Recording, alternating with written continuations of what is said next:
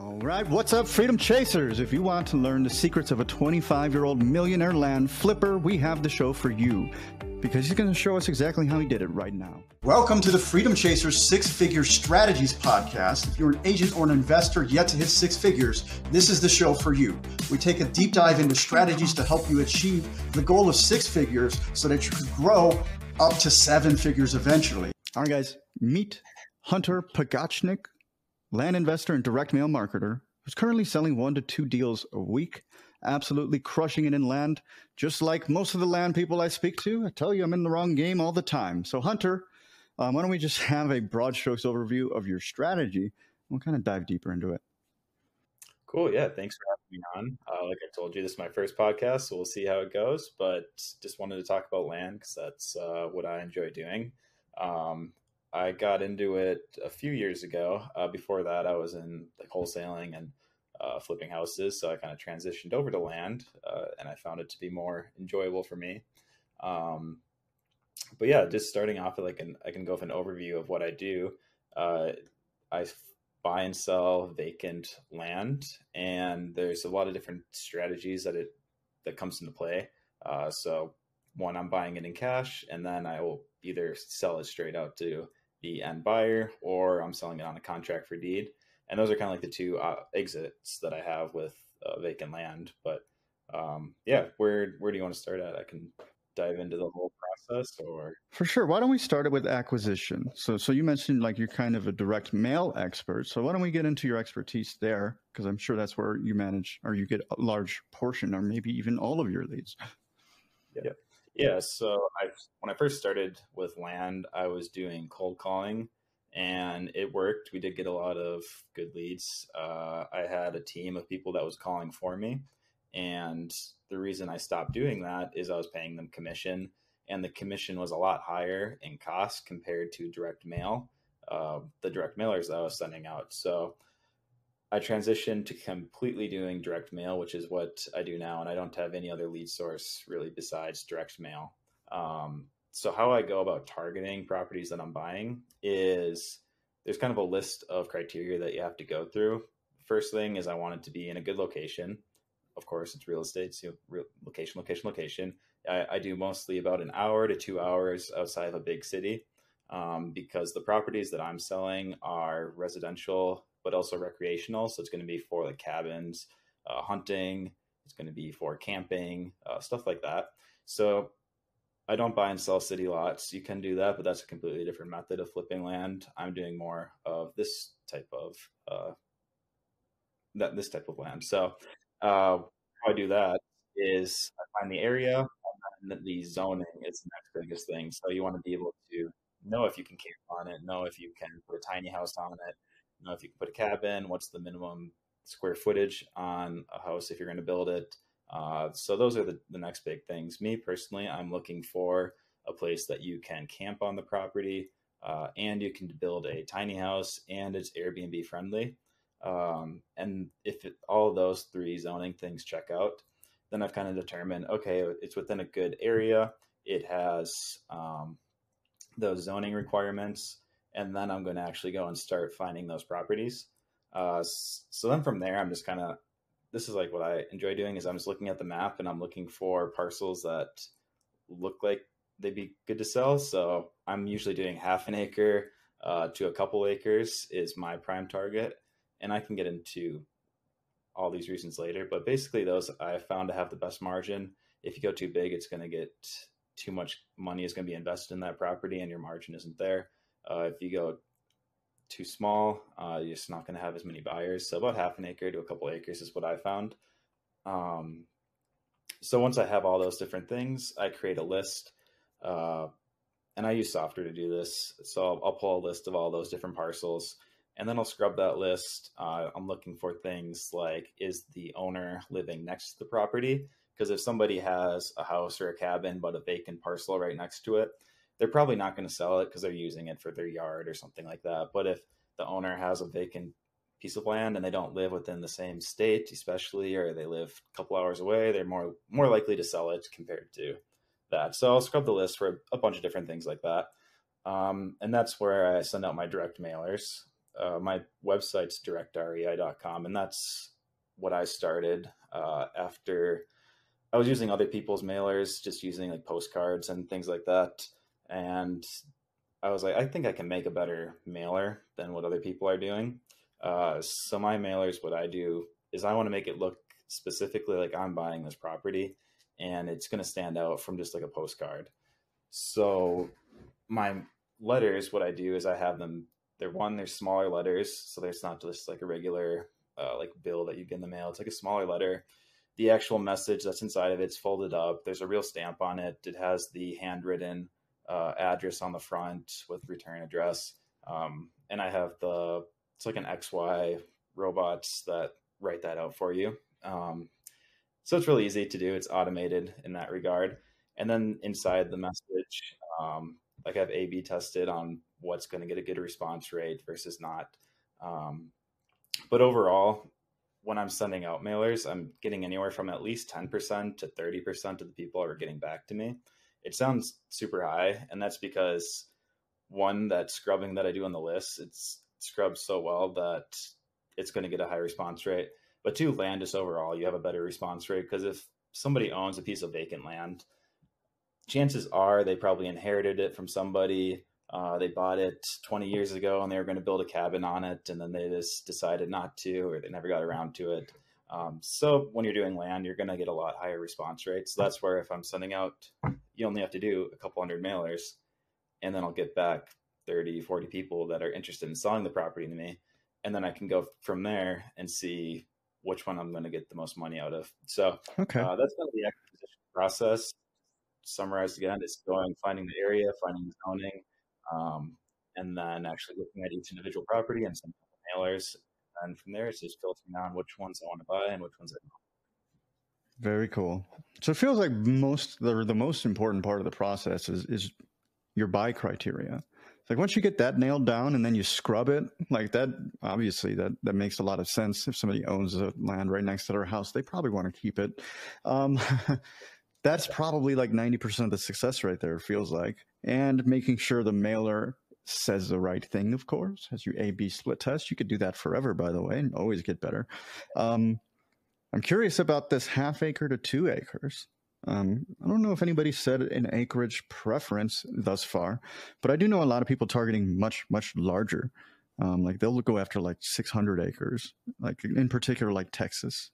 And then they'll subdivide it, and then they'll wholesale the whole thing all at once. And it sounds like a massive job, but it takes them 6 months, and then they make like $1 million and like a $10,000 a month in cash flow in one deal. And it's like, oh, cool. So what attracted you to the 1/2 acre to the 2 acres? Yeah, the reason that I do that is there's a few things, but like I said, the price point. When I'm buying a lot of properties, I'm basing my offer off of what the tax assessed value is. And properties like that are vacant and they're in some small county in the middle of nowhere, practically, they're next to a lake or something, but the tax assessed value is going to be low on that. So I'm able to put in a lower offer, because a lot of people, they're just going to base off like how much money. They go look and like, oh, it says it's worth, $2,000 or something. I'll sell it for $2,000. And that's as much as they want. They just want tax assessed value. So when you do those smaller parcels, one, it gets me an easier purchase price.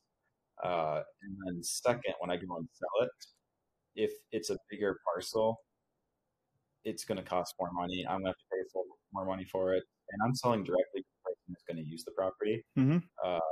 So I want it to be in a price point that most people are able to afford. So I'm able to do volume. Because like you said, like I'm doing like 1 or 2 a week. So my goal is to do high volume instead of bigger deals, is to do high volume on these deals.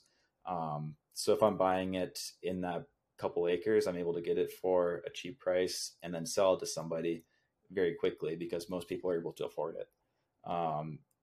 And going into that as well, like the numbers that I'm buying for, like my purchase price is anywhere from a couple $100 up to $5,000 or $6,000 for those type of properties. If it's an actual lake property, then I'll be paying more, maybe up to $20,000 in total if it's on a lake.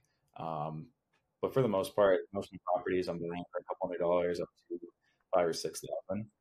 Okay, let me pause you a second. So you mentioned you focus on the tax assessed value. Are you offering the assessed value? Because that tends to be low. I mean, it's low by definition in most counties, most of them that I'm aware of. It's intentionally low. But do you give them the taxed value, or do you even go for a discount off of that? It's like, okay, so the assessor says it's $2,000. I'll give you $1,500, and then it's worth like 10. Yeah, usually it depends on what the value is, but yeah, usually I'll give them the tax value on it. Sometimes if I think it's a little high, like sometimes a parcel one next door could be worth 5,000 on the assessed value, and the other one is worth like 8,000. I'll offer the other person 5,000 and just say it's what I paid for one next door. So I usually don't do much higher than the assessed value. It's a rare occasion that I do that, but mostly it's the assessed value that I base the offer off of, because it makes sense for the seller. That's what the county values it at, and sure, they could get more money, obviously, if they go and sell it, but these people have usually, for the most part, owned it for 20 years, and they don't even think about the property ever. So it's just kind of like, yeah, just take it off my plate, and it seems like a fair offer. Yeah, I mean, that makes sense. Yeah, I mean, it's curious because for single family houses, like that'll be a way for me to, what is the word that I was taught? Oh, it doesn't matter. But I'll throw the assessed value out there. I'll just say it. Like, hey, it looks like your house is assessed at $70,000. And then I'll just listen to their response. And they might be like, yeah, that's not what it's worth, though. And I'm like, yeah, I know that. We both know that. I'm just saying. I'm just giving you information, man. It's a good way to make an offer without making an offer that's really low. So I would assume, and correct me if I'm wrong, but that's probably typically the case with land, too. So if you just give them the land offer or the assessed value, but they take it, all of a sudden you're basically doing that same strategy, but you're getting offers accepted off of it far more often. And it's probably below market value, right? Probably 9 times out of 10. Yeah. Yeah. Usually I ask people first too, like what they want for it. And a lot of times people even ask under the assessed value. So it's just, I usually ask them, and then if they say they don't have an offer, then it's when I give them the assessed value. And like you said, it's just kind of like a good place to start, to throw out an offer. And because it has the validity of the county is assessed it at this value, it's kind of a good place to start from. And it's at least good for having a conversation from that point. Absolutely. So you're sending all this mail out. It's a very targeted list, very intentional with the way that you do it. It's a handwritten thing, even though it's a machine. But so you have these incoming leads. Are you handling all these leads? How big is your team now? Because you mentioned you had commission agents before. It doesn't sound like you have them anymore. You're making over $1 million a year. How many people you got over there? Because I bet you it's a small number. Yep. Yeah, it's just 2 people. I have one person for the marketing, for the sales side. So when we're selling the properties, one person handles that. One person just helps me, is my assistant with whatever various things come up. And then I still handle the inbound leads because I like to have a hand on how much I'm spending on each property. So that's what my main role is on the acquisition side. For the real estate side, at least, this is what I'm talking about. The 2 people is on that. So I like to be able to see how much I'm paying for properties. But yeah, it's pretty easy when you do mailers. You don't have to manage a team of people cold calling and giving you leads. It's just you have the mailer sent out, and then leads all come in to either my phone or my email, and then I can filter through there. So basically, you send out a bunch of mail, you pick up the phone, you start throwing out assessed value numbers, and some people say yes, and then you hand it to your dispo guy. Yeah, sounds like a pretty sweet life. Like how many hours a day you working, man? On the real estate side, I only spend 2 or 3 hours probably a day. The direct mail takes a lot more time. I imagine so. I'm going to get into that next. Don't worry. But are your 2 guys or guys or gals, are they local, or are you using VAs? I have one VA and one local. Oh, man, that is a low overhead business. Okay. Very cool. So you were the first person that I've spoken to in the land game that's investing in the northern side. So you're investing heavily in Minnesota, Wisconsin, and Michigan. Why target those areas? Where I'm from, so it's where I started off.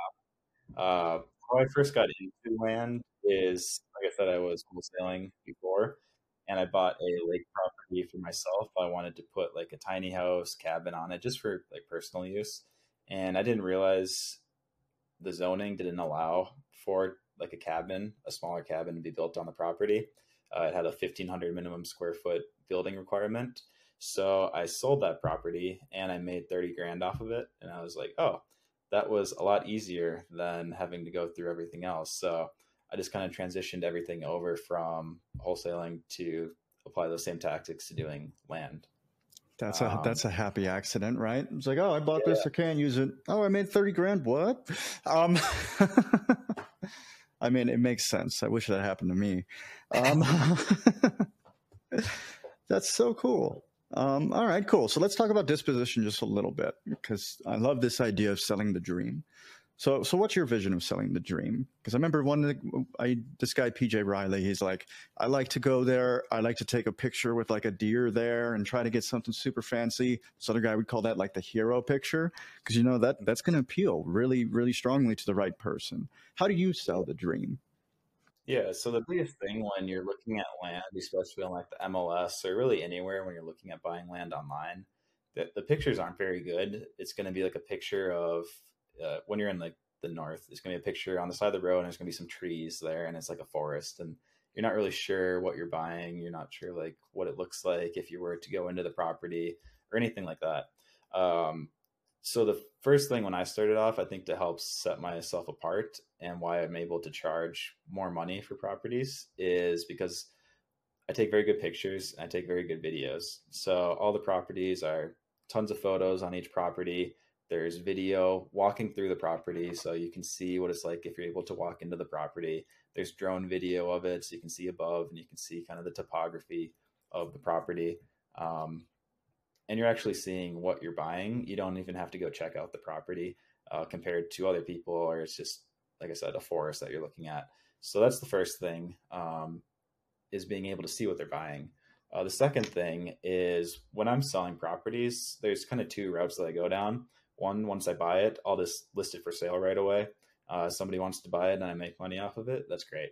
If it sits for a little bit longer, then I'll go in and I'll actually make changes to it. So I'll put like a gravel driveway into the property, or I'll clear out an area where the person would be building or camping, or putting a cabin or something like that. So then when the people come to look at the property, they can pull into the property, they can pull up to the lake and they can see like, okay, yeah, I can imagine like where I'm going to be building. I can understand what it looks like once it's cleaned out. And that's the value that you're getting out of that is so high where it only costs a couple $1,000s to put a gravel driveway in.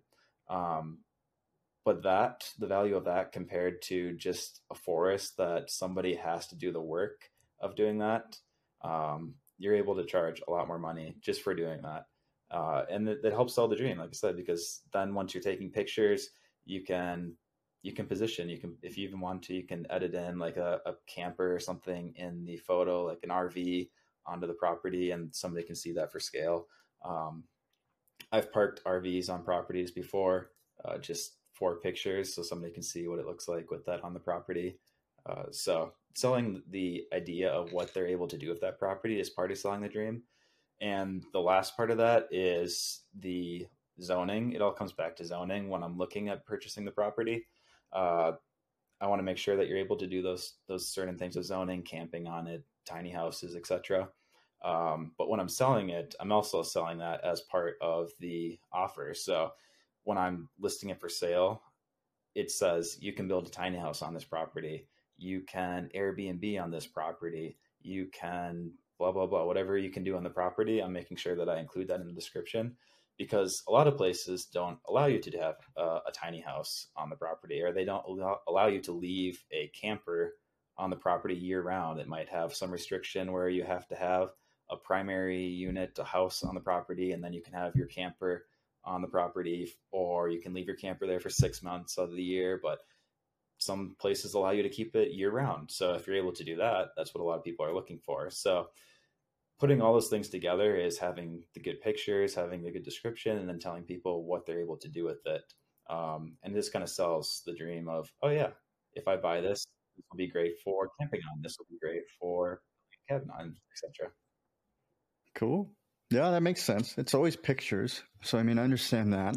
Um, the perceived value of a gravel driveway, as you said, is obviously much higher than the cost. So Yeah. that's an easy one. That's a no-brainer. Very cool stuff, man. So let's talk about what you're doing in the direct mail game. So, I mean, this is probably more of a passion project. It doesn't sound like you need a ton of money. So obviously looking to help people. What else are you getting from the direct mail game? Why was that the choice, the avenue that you decided to go down next instead of trying to scale higher on your land business? Excuse me. So I started direct mail after, like I said, I was using other people's mailers, and I thought that why don't I create my own mailers, because I want to create something that has a better response rate and I'm able to control them better on what I'm sending out. So I just started sending my own mailers. Over time, those are successful. There was other people that I work with and other real estate investors who send out mailers, and it's like, hey, I can send some out for you as well. I have the equipment now to print them off if you want me to send some out for you. So I started doing it for other people. And then I decided to just create a business out of it because it works. So I started that pretty recently. So it's still a smaller venture, and I enjoy it because, one, it feeds into the real estate investing, which still makes more money for me. The land does. But the actual mail marketing, I'm able to, like I said, test everything out, see what is going to get a better response rate. So it helps me. And then I'm also able to pay for my own marketing by subsidizing it with other people's marketing. So it kind of all plays together to have like an ecosystem of creating those two businesses side by side. Yeah, I mean, it makes perfect sense. Obviously, if you're helping other people market for land, you're gathering a lot of data, and the more data you have, the better. That is obviously very true. And I don't know if you're testing more things in terms of A/B tests, because again, you could A/B test forever. You're never going to get fully optimized. But if you have something that works, you don't want to kill it too at the same time. I could see the opportunities of this business. It also sounds like it's a creative outlet for you. It sounds like you're enjoying it a little bit more. Is that correct? Yeah. One tip, if anybody is sending out their own mailers, one thing that I've tested pretty recently that's had a really good response rate, if anybody wants to send out mail, is in the actual envelope. So the letter that you're sending out, if you're handwriting your own, which you can do when you start just writing your own letters and turn on TV or something at night and write out a bunch of letters, they're all going to be the same. So you kind of get into a habit of doing it. And that's what I did when I first started, was just handwriting my own letters. But if you do it on a notepad for something local in the area, so like example, if you live in Minnesota, you'd have the Minnesota Vikings, and you'd have a notepad and you write it on there. Uh, Pretty much everybody that got that letter that was interested in selling it, like they had no question that like I was a real person that was trying to buy it. It's not just like a piece of spam mail in the mail. So if you're doing that using like something local on your marketing where it just looks like somebody pulled up a notepad and wrote a note on it, that's had a really high response rate for anybody that wants to try sending out mail. That's a very clever idea. I like that. I mean, you could use that for anything, really, now that I think about it, because most people have some sort of business thing. It makes sense to use a Vikings pad because guess what? If you're sending something to Minnesota, there's a pretty good likelihood that guy's a Vikings fan too. So they might get some affinity just seeing that. It's like, oh, cool, this guy likes the Vikings. That's a clever strategy. Cool. You got any more like that? Yeah, I mean, it's just making your letter look the most unique possible. So, like I said, with ours, we have whatever it is, it's going to be in the envelope. It's going to be folded up, so there's some volume to it. You want to make it look. It depends what your like a lumpy mailed campaign. I make it look personal, so I make it look like a piece of real mail. So you'll have a regular stamp on it. The stamp doesn't have to be on square in the corner. It can just be like somebody posted a stamp onto the letter, handwritten, and then you even don't have to have the handwritten return label. Like if you have some labels that you'd put as a return address label, you can use a sticker and save your time on that. That we saw doesn't really have much of an effect on the response rate. As long as you have the handwritten front of letter and a stamp, then you're going to get nearly the highest response rate as possible. So yeah, just make it look real. So you're saying basically if somebody was super broke right now, they can just buy a bunch of stamps, a bunch of envelopes, a Viking's notepad, and then look up some addresses and just start sending mailers.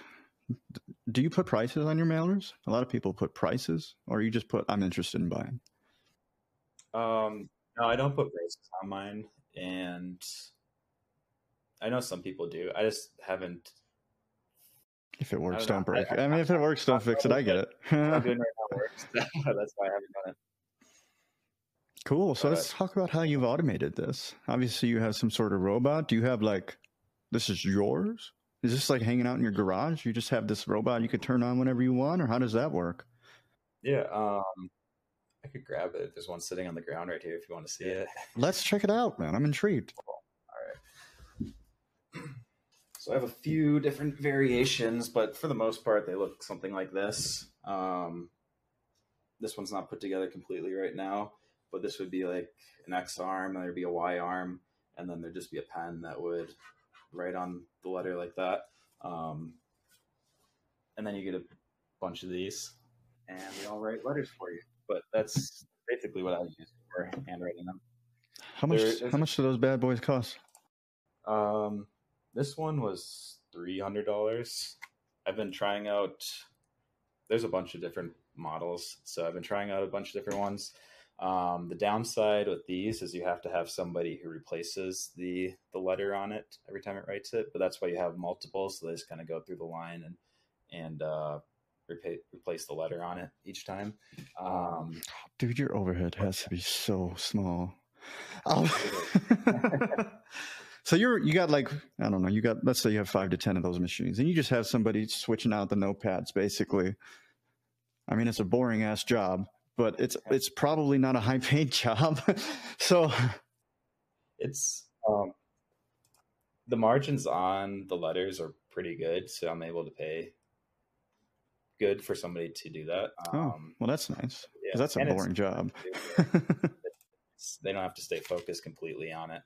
What does a typical mailing campaign cost you? I mean, besides the cost of postage. I mean, it sounds like it's a very minimal cost. When I charge people, it's $1.19 to $2.19, depending on the type of letter.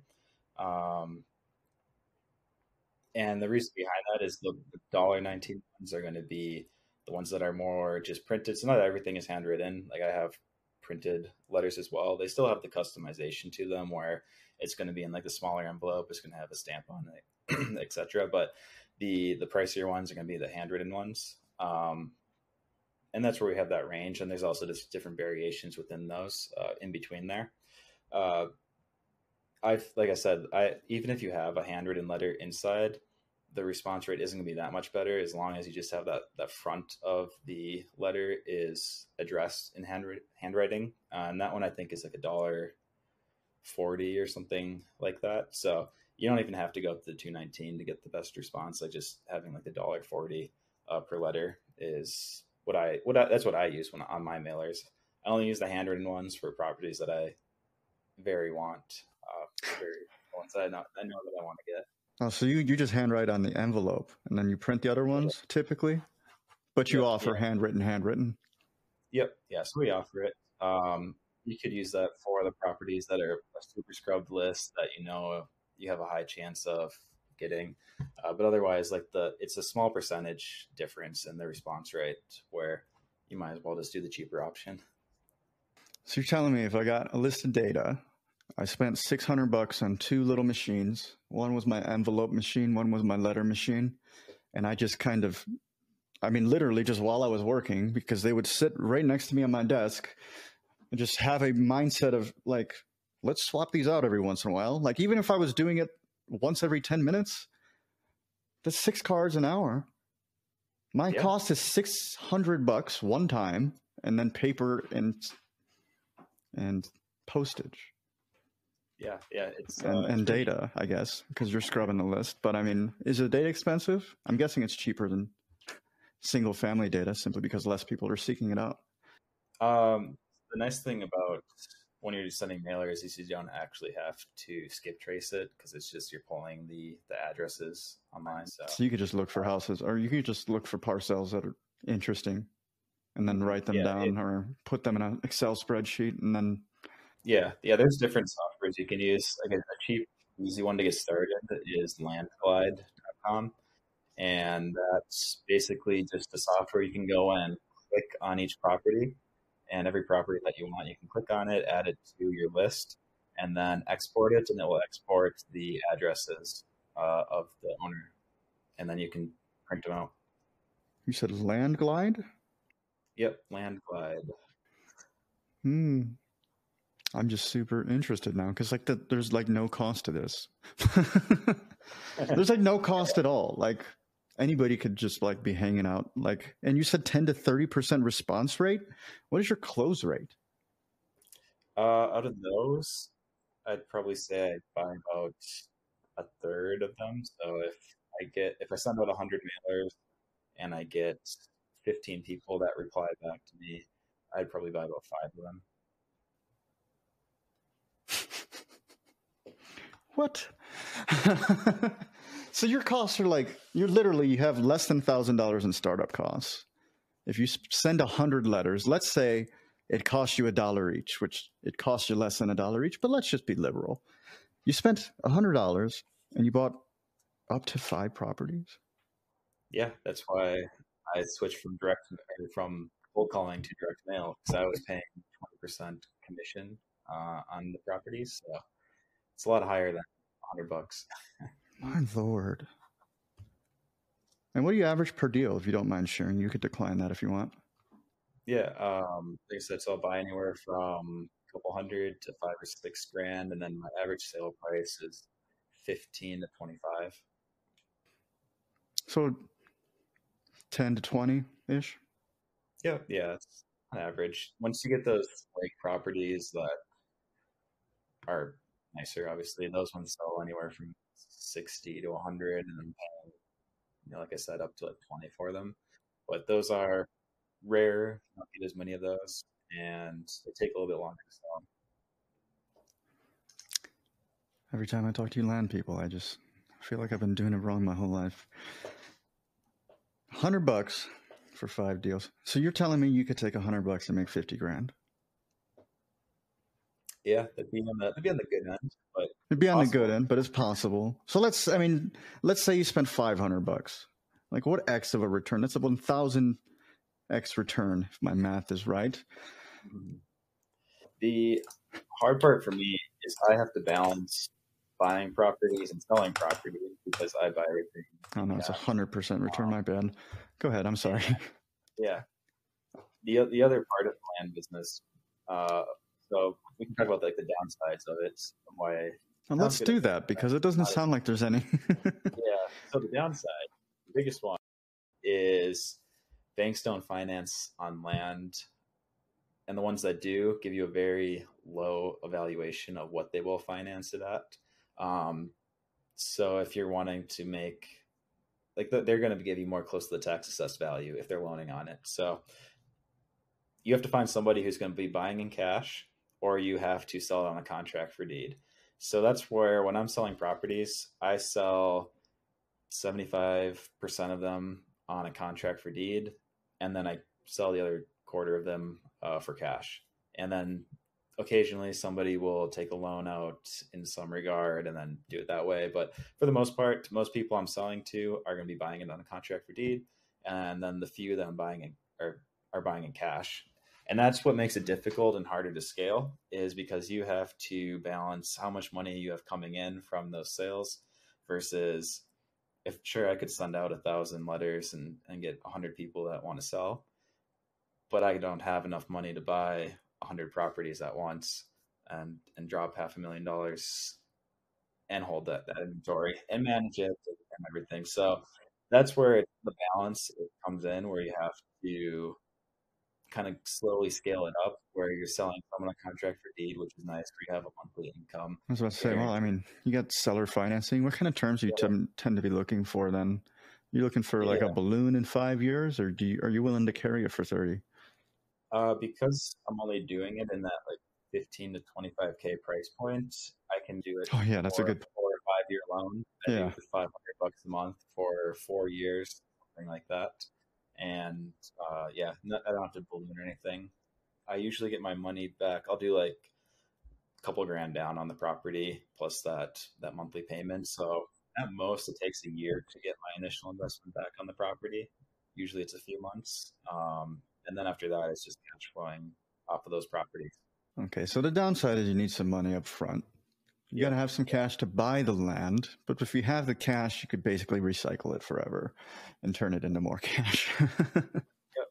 Yeah, so when you're selling the properties, you can sell for cash for almost all the properties, but I prefer to take the contract for deed option. You charge interest. You're getting you can charge interest, but you're also, I don't even do it specifically with interest. I kind of just have like a monthly price. It's like if you want to buy it on cash, it's 15 grand. If you want to do it on a contract for deed, it's like 500 a month for 4.5 years or something. And we don't do interest. It's just pretty straight up. It's 500 a month for this many years, and it's going to be significantly higher.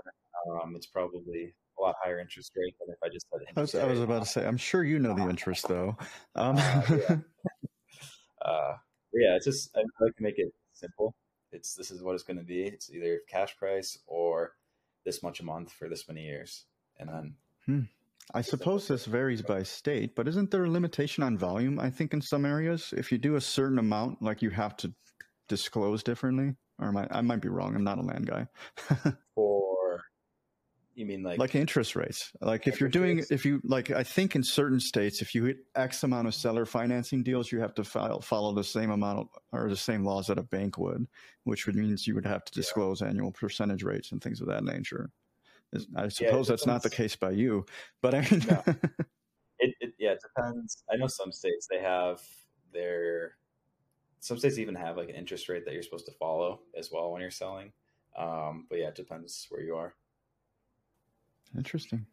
Well, very cool stuff, man. I mean, thank you so much for sharing everything. You dropped some very important information. Anybody out there with like 10 grand, like you could start a business with like almost no overhead. And just, I mean, you'll have to take it slow. You'll take it slow, but it'll grow. Like, so there's not a ton of businesses with this kind of upside with such a low overhead. Like, it's just crazy when I think about it. It's easy to get into. It's safe. It's just slow. So you'll grow it eventually. And I like it because I'm a pretty safe investor where I want to be safe with my money. And take it slow. I could go take out a bunch of loans and try to blow it up quicker, but I just prefer to do it Dave Ramsey cash way, and that's how I do it. Makes a lot of sense. Do you ever buy it on seller financing and then wrap it up? Or I have. A lot of depends where you buy it from. Some counties will offer seller financing even, and I'll do that until I find a buyer, and then I'll pay it off, and then I'll finance it out to somebody else.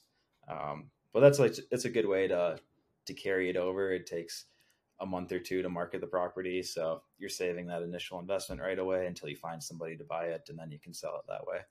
So you're saving a couple $1,000s, but when you're doing a lot of properties, it adds up where you have more money then to go and buy other properties and then find the buyer, and then you can pay off the initial contract for deed you bought it on. That's awesome, man. Thank you. I love talking to land people.